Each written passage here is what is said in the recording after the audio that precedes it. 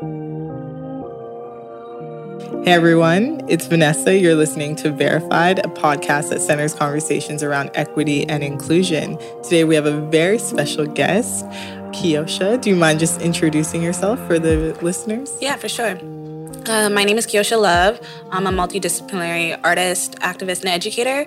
I do a lot of work within the state of Toronto, and I focus on, arts, education, and community to empower BIPOC communities and women. I love that. So a lot of times artists kind of refrain from that, or they don't really not to say they don't value their work, but the word artist comes with so much. It's a very strong label, and it could mean anything. So what type of art do you do?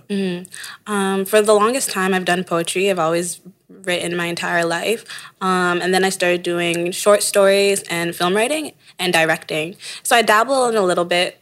But I think the art form that I'm the most passionate about is definitely writing. Nice. Yeah. And how did you get into that? Like, how did you know you were a good writer and, start bringing that to the community instead of just keeping it for yourself? I think I was just always the person who had a lot to say and just didn't know how to find the space or the outlet to express myself. And writing was my outlet. It was my truth. It was my way of, telling a story. And I love to tell stories and share my story and share the things that I've experienced. So writing does that in fabulous ways. And I'm going to quote Toni Morrison. It was her birthday yesterday. And I posted something that she was interviewed. And she talked about how powerful it was to have a story and manipulate it, take your experiences and to tell it in this way. And writing, it was kind of like a way of thinking, a way of feeling, and a way of life. So that, I feel like, is true to me as well, and writing has always been my outlet.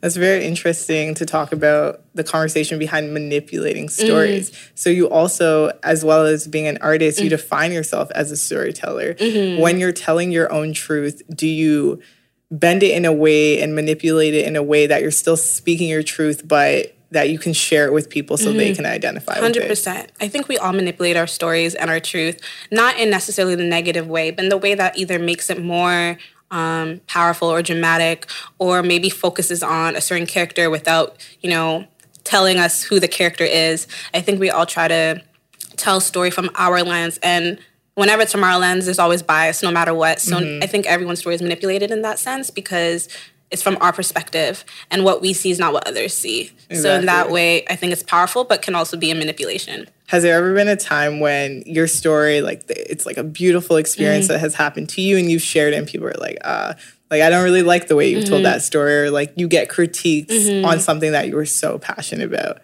I've never had that direct experience in terms of my words and what I'm trying to say. But in another sense, in high school, I wrote a memoir about my mom and I got a really great mark on it. So I'm like, yeah, let me tell my mom. And she also saw the manipulation. And not that she didn't agree, she didn't see things the way I saw. So I told my story, and she's a part of that story. So maybe that was a critique. She was saying oh, that happened? How? I don't remember this or whatever. You felt that way. Because again, it's my lens. It's my story. So for her, it was just whoa, never realized you felt that way. Or I didn't even think that actually happened. So I guess in that way, it was kind of a critique, and also someone who didn't relate completely to my story. Did that open it up so that you and your mom have a more trusting relationship where you can talk to her about your lens now? I think that's an ongoing process. Okay. We're currently on that ride where I try to open her eyes to certain things and help her unlearn. And that could be really hard in a mother-daughter dynamic just because it's your mother, and mothers are the ones who are traditionally supposed to teach. But I think we all have a lot to teach each other and exchange, and she's still trying to unlearn that because sometimes it could be seen threatening or as me kind of belittling her as a mother, and I don't ever want to do that. So I think we're constantly trying to help each other understand and break those generational barriers right now. That's a beautiful way to put it, is you're both understanding, you're both unlearning and having to relearn, because it is a generational gap of what you're learning and how you're experiencing it. You also went to Ryerson, and I want to dive into that, but what you're taught here could also be so different from what your mom was taught and how she learned when she was younger. So it's good that you're actually working through that. And for the listeners who might not have that relationship with their moms, how would you suggest that they open that conversation up?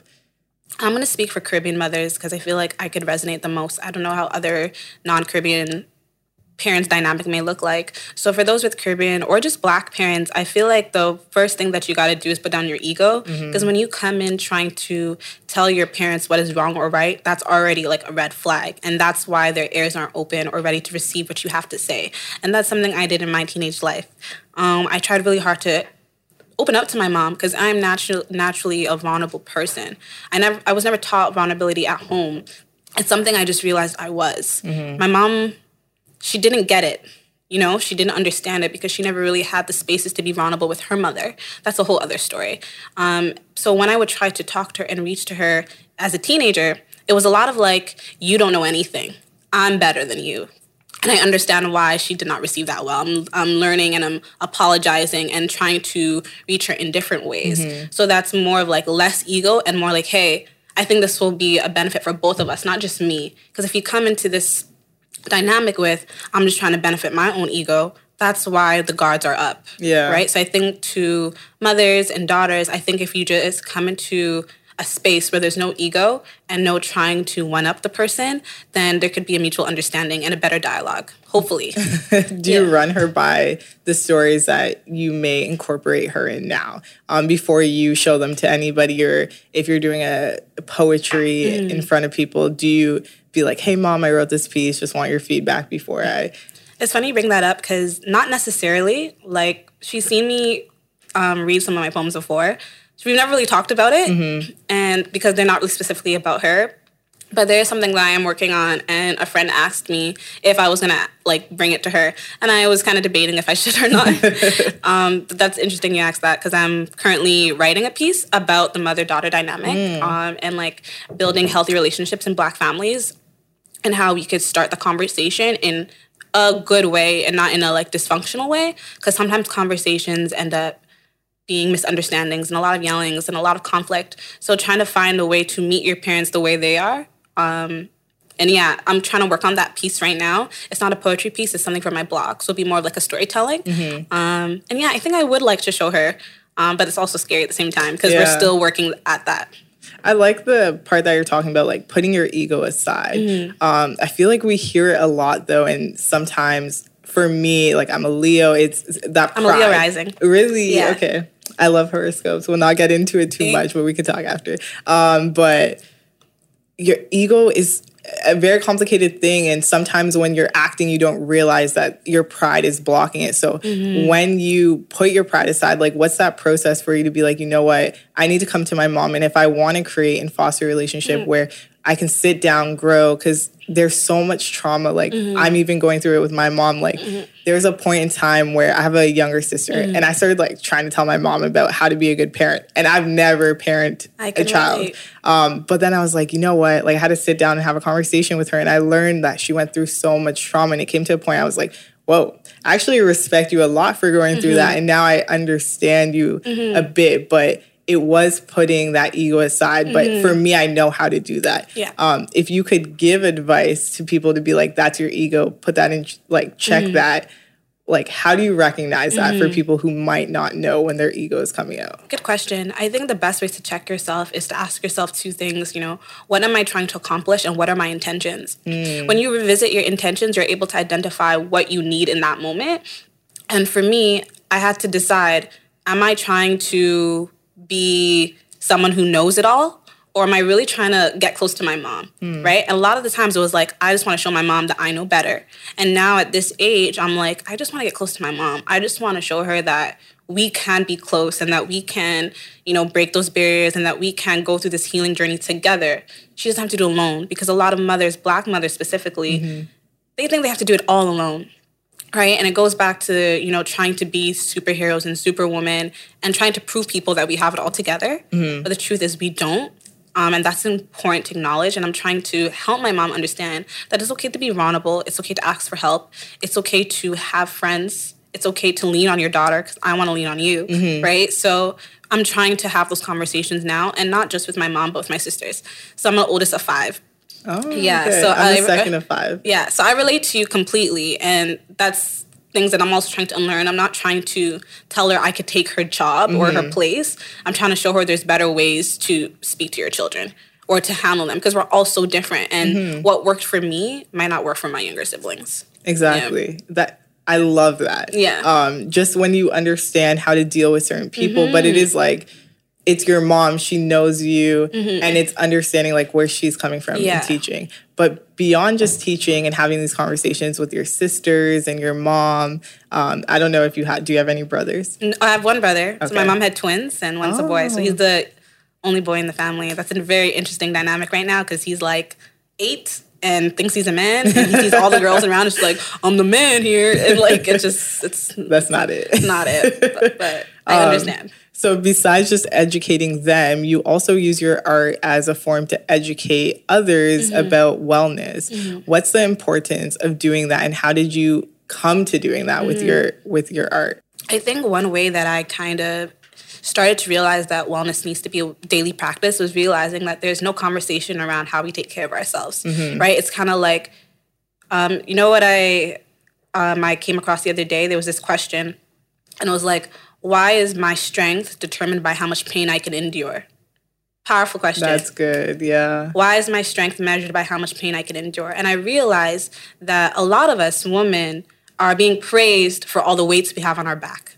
We're being praised for how much we could carry. We're being praised for how much we can like pretend everything's okay. And I feel like that is so backwards. And I started to unlearn that, because I would be the same person. I'm like, I'm a fighter. I'm a soldier.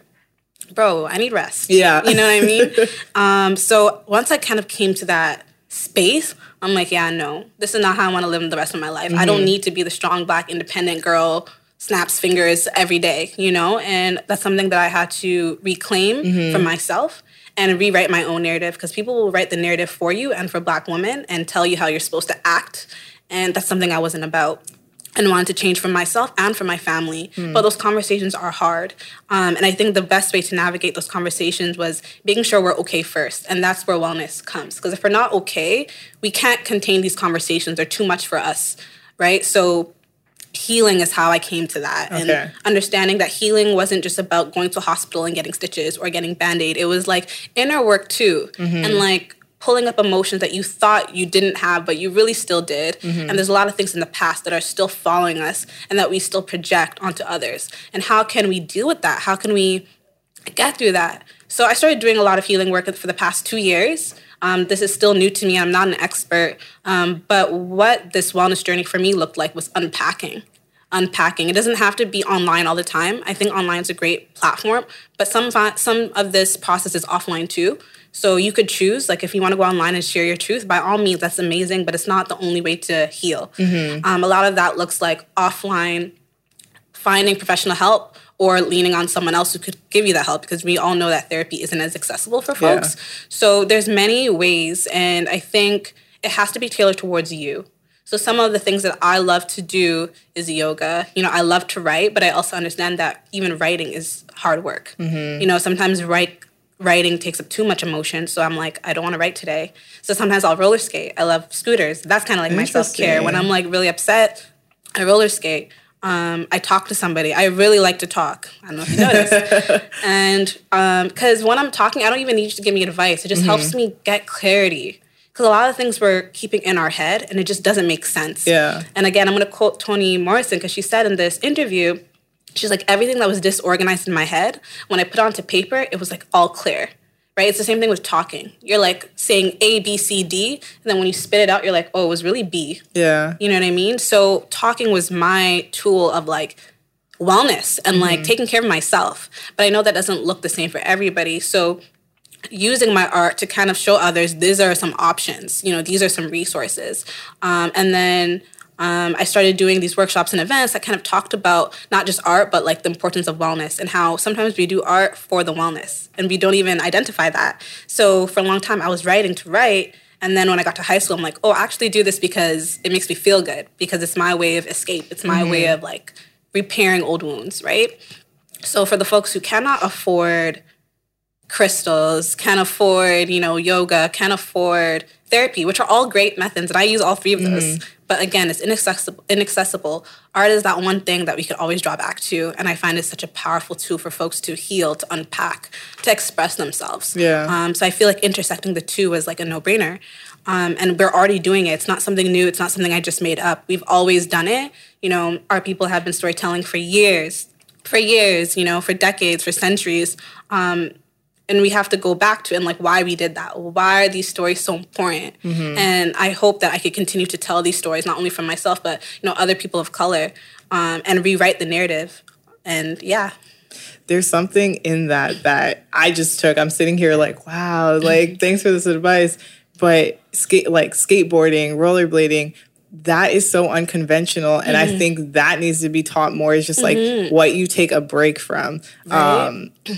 And it just, you don't think about it. Like mental health, like I use art therapy because that's a method of therapy. But it's like, no. What can you just relax your mind with? Take a break from what feels good to you. And I think those are conversations that actually need to be had more. Yes. So first of all, thank you for sharing that. No problem.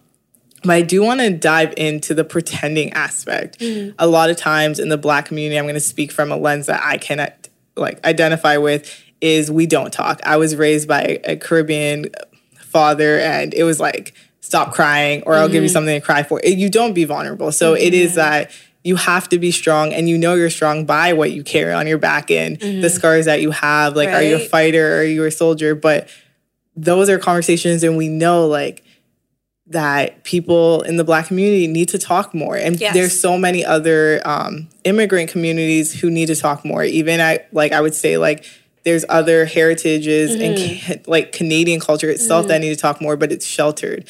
So we know that talking is a problem and that we need to get people to talk. But how do you do that? Good question. I think the best way, and I've told actually two of my friends this, because they see how I am. And I always try to say it's not a contest. It's not about who can talk the most, who could spill the most. And sometimes social media can do that. It's like, okay, should I share this because this person is sharing? Yeah. You could choose whatever you want. But I think something that's been helpful to start the conversation was to listen first. So for those who are on social media, you could find any community, whatever you like. If you like plants, there's a community. If you like eyeshadow, there's a community. You know, if you're queer, there's a community. If you're Black, there's a huge community, right? So I think if you start to listen first and see how much you are not alone, that will help you start the conversation. Because a lot of why we don't talk is the stigma. We think our experience is so wildly different, and it's really not, right? So like you just talked about, you know, your mom and, you know, dad relationships and like trying to break those barriers. And I'm having that same issue, and we were just meeting today, right? So I think the first part of starting the conversation is listening to what other people have to say. People who look like you, people who are, you know, in the same circumstances as you, and seeing what they have to say. And then, you know, contemplate on that a little bit. Think about that a little bit. Tell a friend what you read. Do you agree? Do you disagree? That's how you start the conversation. I think that's how it started for me. I started to read a lot. I'm a big bookworm from when I was young. And a lot of things that I read is either I really liked or I'm like, why? Yeah. You know? I had a lot of questions at a young age. And then this talking started because I had so many things to ask, so many things to wonder, so many things to think about. And that started the conversation for me. And I feel like it could go for anybody. It's like really reading up on something that you're interested in or going to a community to just hear those experiences and then coming back with your own thoughts after. Yeah, that is one thing, the questions components. I feel like people who ask a lot of questions are so successful because they get the answers they want. I don't know if you can relate to this, but in a university setting, I also went to RAI, obviously. But it's in classrooms, it's like, oh, stop raising your hand, stop talking. And you're discouraged to ask questions, but so many people need to. And then it shuts you out.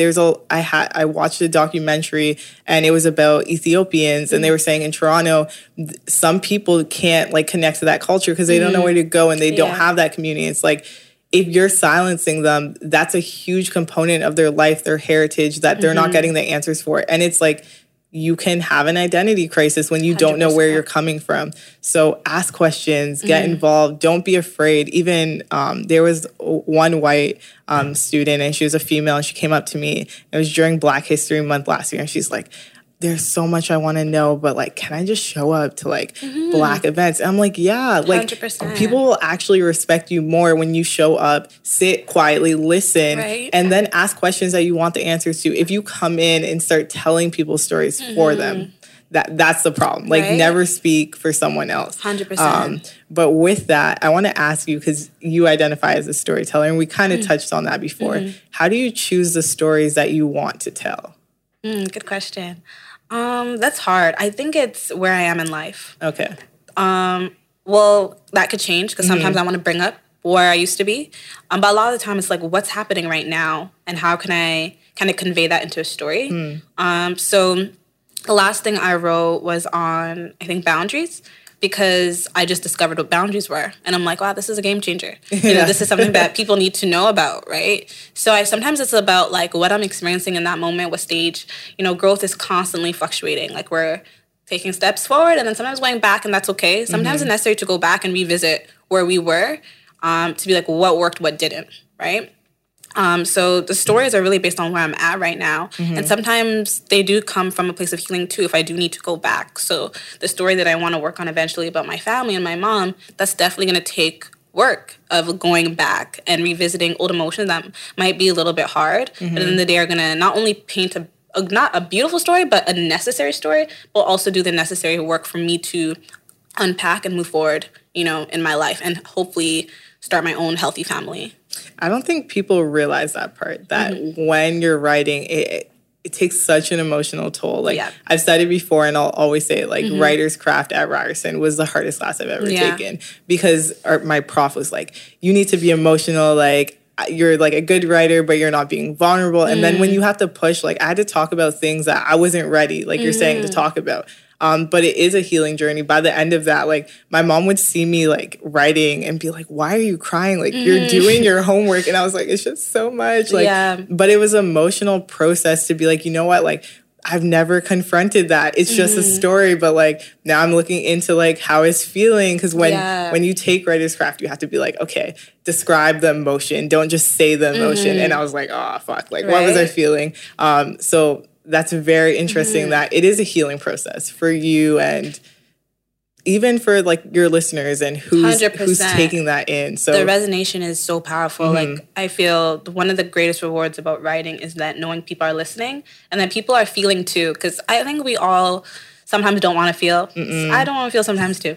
That's real. Like, you know, feelings suck. But at the same time, like, feelings are great too. Like, you know what I mean? Like, there's nothing great about, like, someone just messaging you and saying, like, I read that. I'm like, bro, same. Like, same. I'm like, same, sis.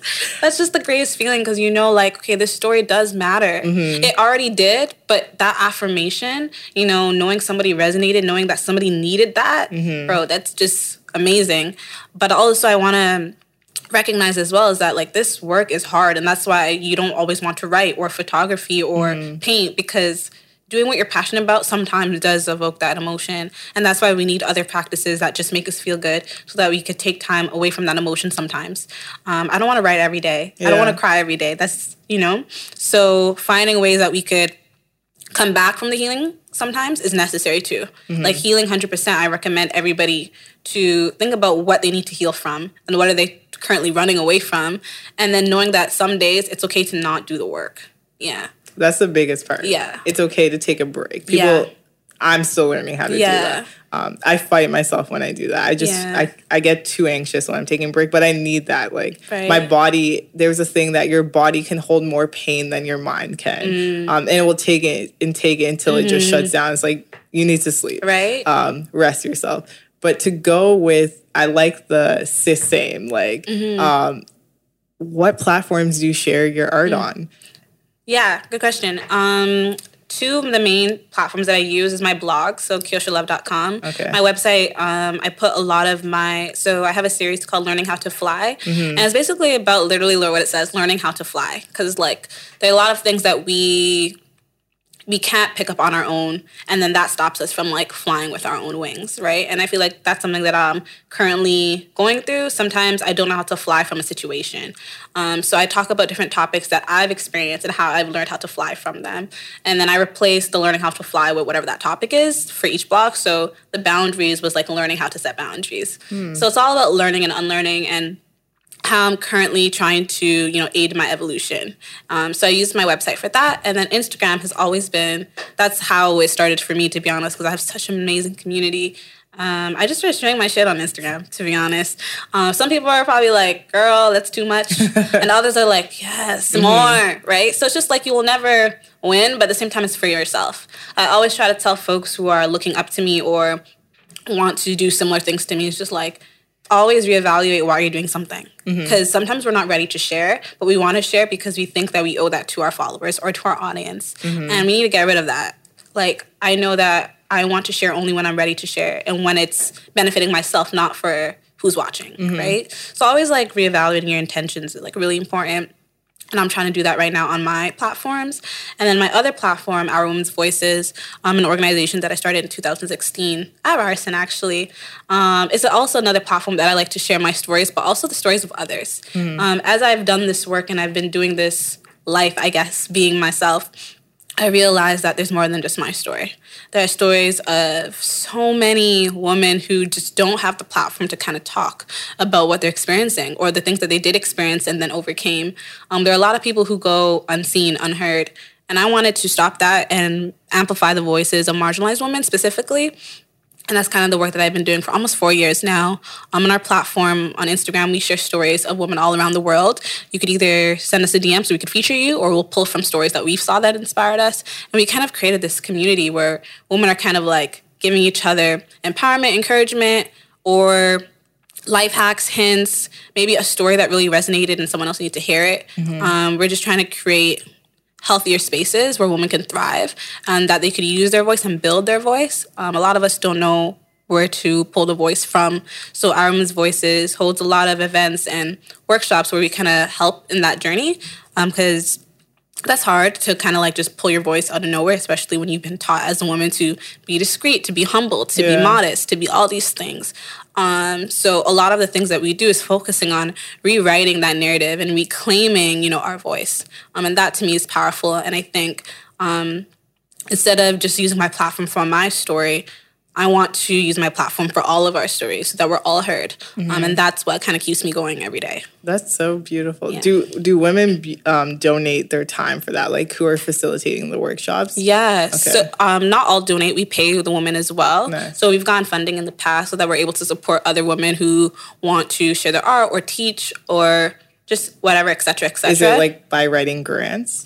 We've used grants before, but haven't been that successful. Okay. But a lot of it is donations. Nice. So we worked with other collaborators that have donated their money or their time or their resources. So like at the end of an event, we could provide like gift bags or goodies to our followers that kind of like related to the theme. So for example, we had an event called Mind Your Body a couple years ago, and it was basically about body positivity and, you know, and sex and like, you know, this culture of like sex and like the things that are going on the internet and like, are we really body posy or is it only that kind of body? So we gave everybody some body kits to go home with and like some face masks and like tools and stuff like that we got sponsored. So we try to do that. And right now this year we actually are working on 2 grants. Fingers crossed we get them. So Good luck with that. Yeah, thanks. I do want to talk about 2 collaborations that you did. One was with Absolute Vodka and the other was with Nike. What was that experience like for you and what work did you do with them? I'll talk about the Nike one first because that came first, which was mind-blowing for me in the beginning because sometimes you don't realize that you're being seen. I do this for Black women and women all over. And storytelling has just been like a natural for me. And I'll do it whether people are listening or not. So the fact that people were listening was really cool. And this really super dope girl, a beer, she discovered me. I don't even know how. And she was working on a Black History Month campaign called Until We All Win. And it was basically about Black leaders in Toronto or who lived in Toronto that are kind of making an impact and can pave the way for other youth who are trying to lead the next generation. And she reached out to me. But when she reached out to me, she did not say it was Nike. She just said something like, hey, I love what you do. This is great. I have this project. Would love you to be a part. And me just being me, oh my God, yes, like 100%.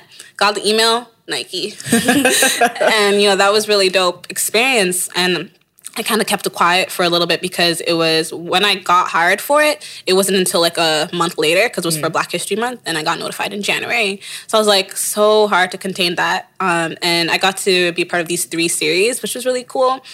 The first one was like a little interview of all the Black leaders. Shout out to Kwame and Chris. They were a part of it as well. It was super cool to meet them. They both do incredible work.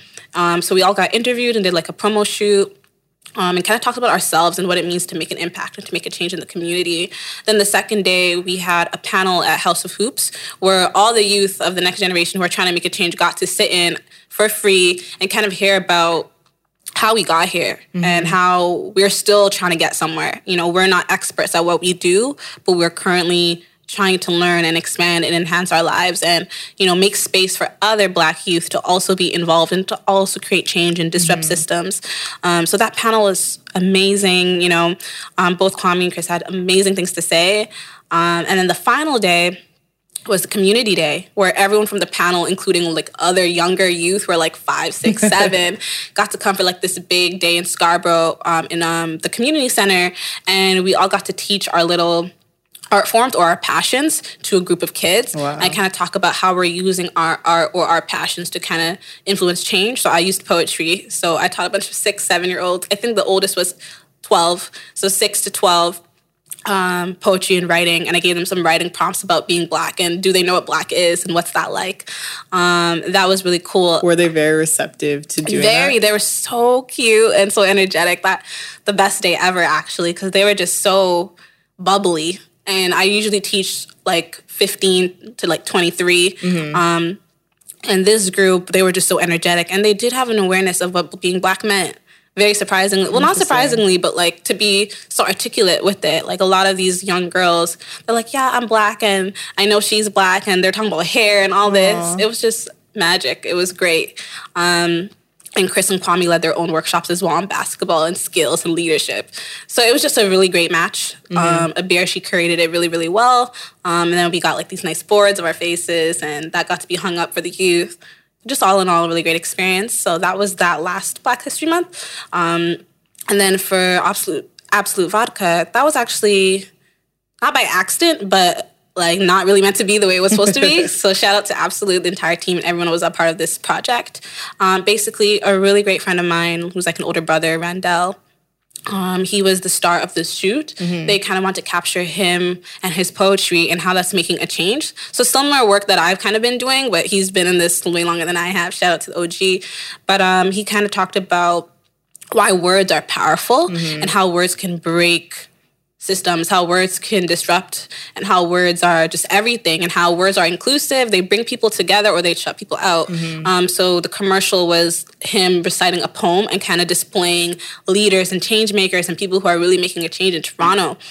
And I think he got told that they needed more people, more leaders. He just reached out to me. He's like, girl, we need you for this. I know it's last minute, but blah, blah, blah, blah. I'm like, I'm in, but I have class. The people on set were like, it's okay. Like, you could come for this time and go to class and then come back. Oh my God, they were just so kind. I literally came to class during this entire set time. But what happened was my picture was apparently so sweet and so nice, came out well, that I got chosen to be on the billboard. Wow. So that happened. So it wasn't about me, and I try to tell everyone about that. Like, the campaign is not about me. I was a change maker in the campaign, but it was centered around Randell and these wonderful drag queens and these 2 women who are doing like economical change as well. I was just one of Randell's like leaders, but the picture just happened to be a great picture. So they asked me if that was okay. I signed the form, and then that happened, and it was really cool. That's sick. When your light shines and people see it. So we did talk about women's voices, so I think that's dope. You touched on it without us even having to ask. So you also went to the Dominican Republic for a little bit, and there's a lot of students on campus who want to get into volunteering, and I don't think people understand how to do that. So can you just talk about your experience going to the Dominican Republic and building houses, and how did you get involved in a project like that?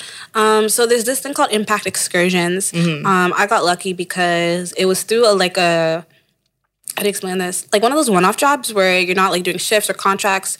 There's this company called I Love Travel, and they kind of host trips for graduating students to get involved, to enjoy the graduation, to be with, to create memories basically. And they're always looking for leaders and university students to kind of like aid that experience and enhance it. A friend from Ryerson, actually, I'm not remember her name, I'm so sorry, but she told me about this.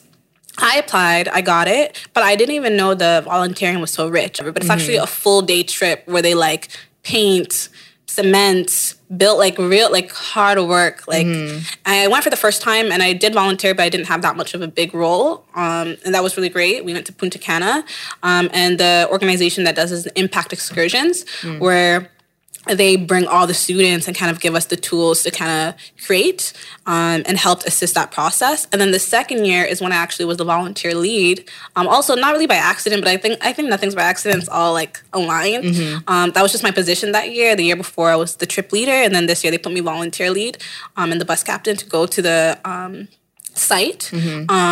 So I had to do the trip twice. So usually you could only do it once, but because I was the volunteer lead, I got to do it twice. It was hot. I remember that day so clearly. It was hot, sweaty, but it was just great. And lots of the kids were there watching us do the process as well. So I found that really powerful. They got to see what was being created. And yeah, that was the journey. And then I got volunteer of the year for it. So that was cool. That was really cool. One last question before we move on to Verified. We do this thing where we ask every participant on our show. But I want to know, because you're very inspirational, and I see you. I'm sitting here and I'm inspired by you. So I know that women and just individuals are going to listen to this and be able to take a lot from it. But what inspires you? Good question. What inspires me? I don't know, people. I don't know if that's corny, but people inspire me. I'm like a cornball like that. Like, I don't know. I like look at somebody and I just either hear something they said or I draw to the energy or something. I'm just like, bro, like, I'm gonna write about you. Or I'm gonna write about that experience. Like, you know, again, I always try to use confidentially. I never write someone's story, but like what my bio said, like a lot of my stories are about the different and diverse narratives of people of color, right? Some things are not just me. It's like what I see, whether it's in media or real life, because I'm inspired by people. And I think I wouldn't be able to be who I am if it wasn't for greats who've kind of like evoked that in me and kind of like have done incredible work. I'm like, bro, I kind of want to do that too. So like Toni Morrison, like Maya Angelou, like those are two women that I really, really aspire to be like and to just make so much change and to be so iconic. Like, it's not really the iconic part, but what they did was iconic. Not really who they were, but what they did. But who you are and what you do still go hand in hand. So I'm inspired by people, and that's kind of where I've gotten to where I am.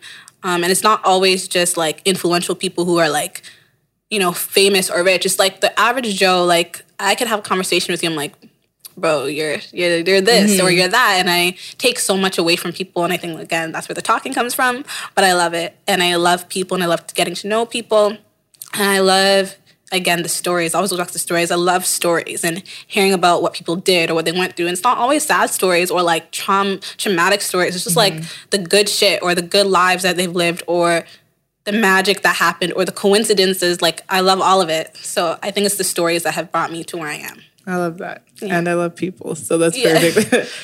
So Verified. It was created with the understanding that a lot of times people go on Instagram or Facebook and they seek those likes and that validation. So if you could redefine the meaning of Verified, what would you create? I would say self-affirming. I think 100% we all want to be validated, and it all comes from childhood. This is a normal thing, healthy thing. A lot of people get judged for it. We all want validation.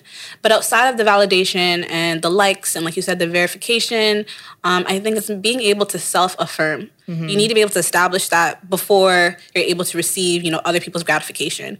And sometimes you won't receive that gratification. So what are you going to do after that? You know, what are you going to do when people aren't telling you how great you are? Who's going to be there to tell you that? You have to be, right? So being able to affirm yourself is really powerful and important. And I encourage everyone who's watching your podcast and everyone who's out there who's kind of like stuck on comparison or stuck on Instagram or social media is like, build that self-affirmation because that's what's going to take you further. And that's what's something you're going to need to like kneel on and depend on when you have nobody telling you how great you are. You got to be that voice. So I would say self-affirming. I love that. Can you just plug in all your social media so people can find you? It's all the same and everything. Keosha Love, Keosha. Love with 3 E's. And my website's just Keosha Love. Regular love. Amazing. Yeah. So thank you everyone for listening. Make sure that you catch our episodes every Friday. And we just have a special gift for you. Thank you so much. Thank you, Vanessa, for having me. And thank you to the entire Verified team.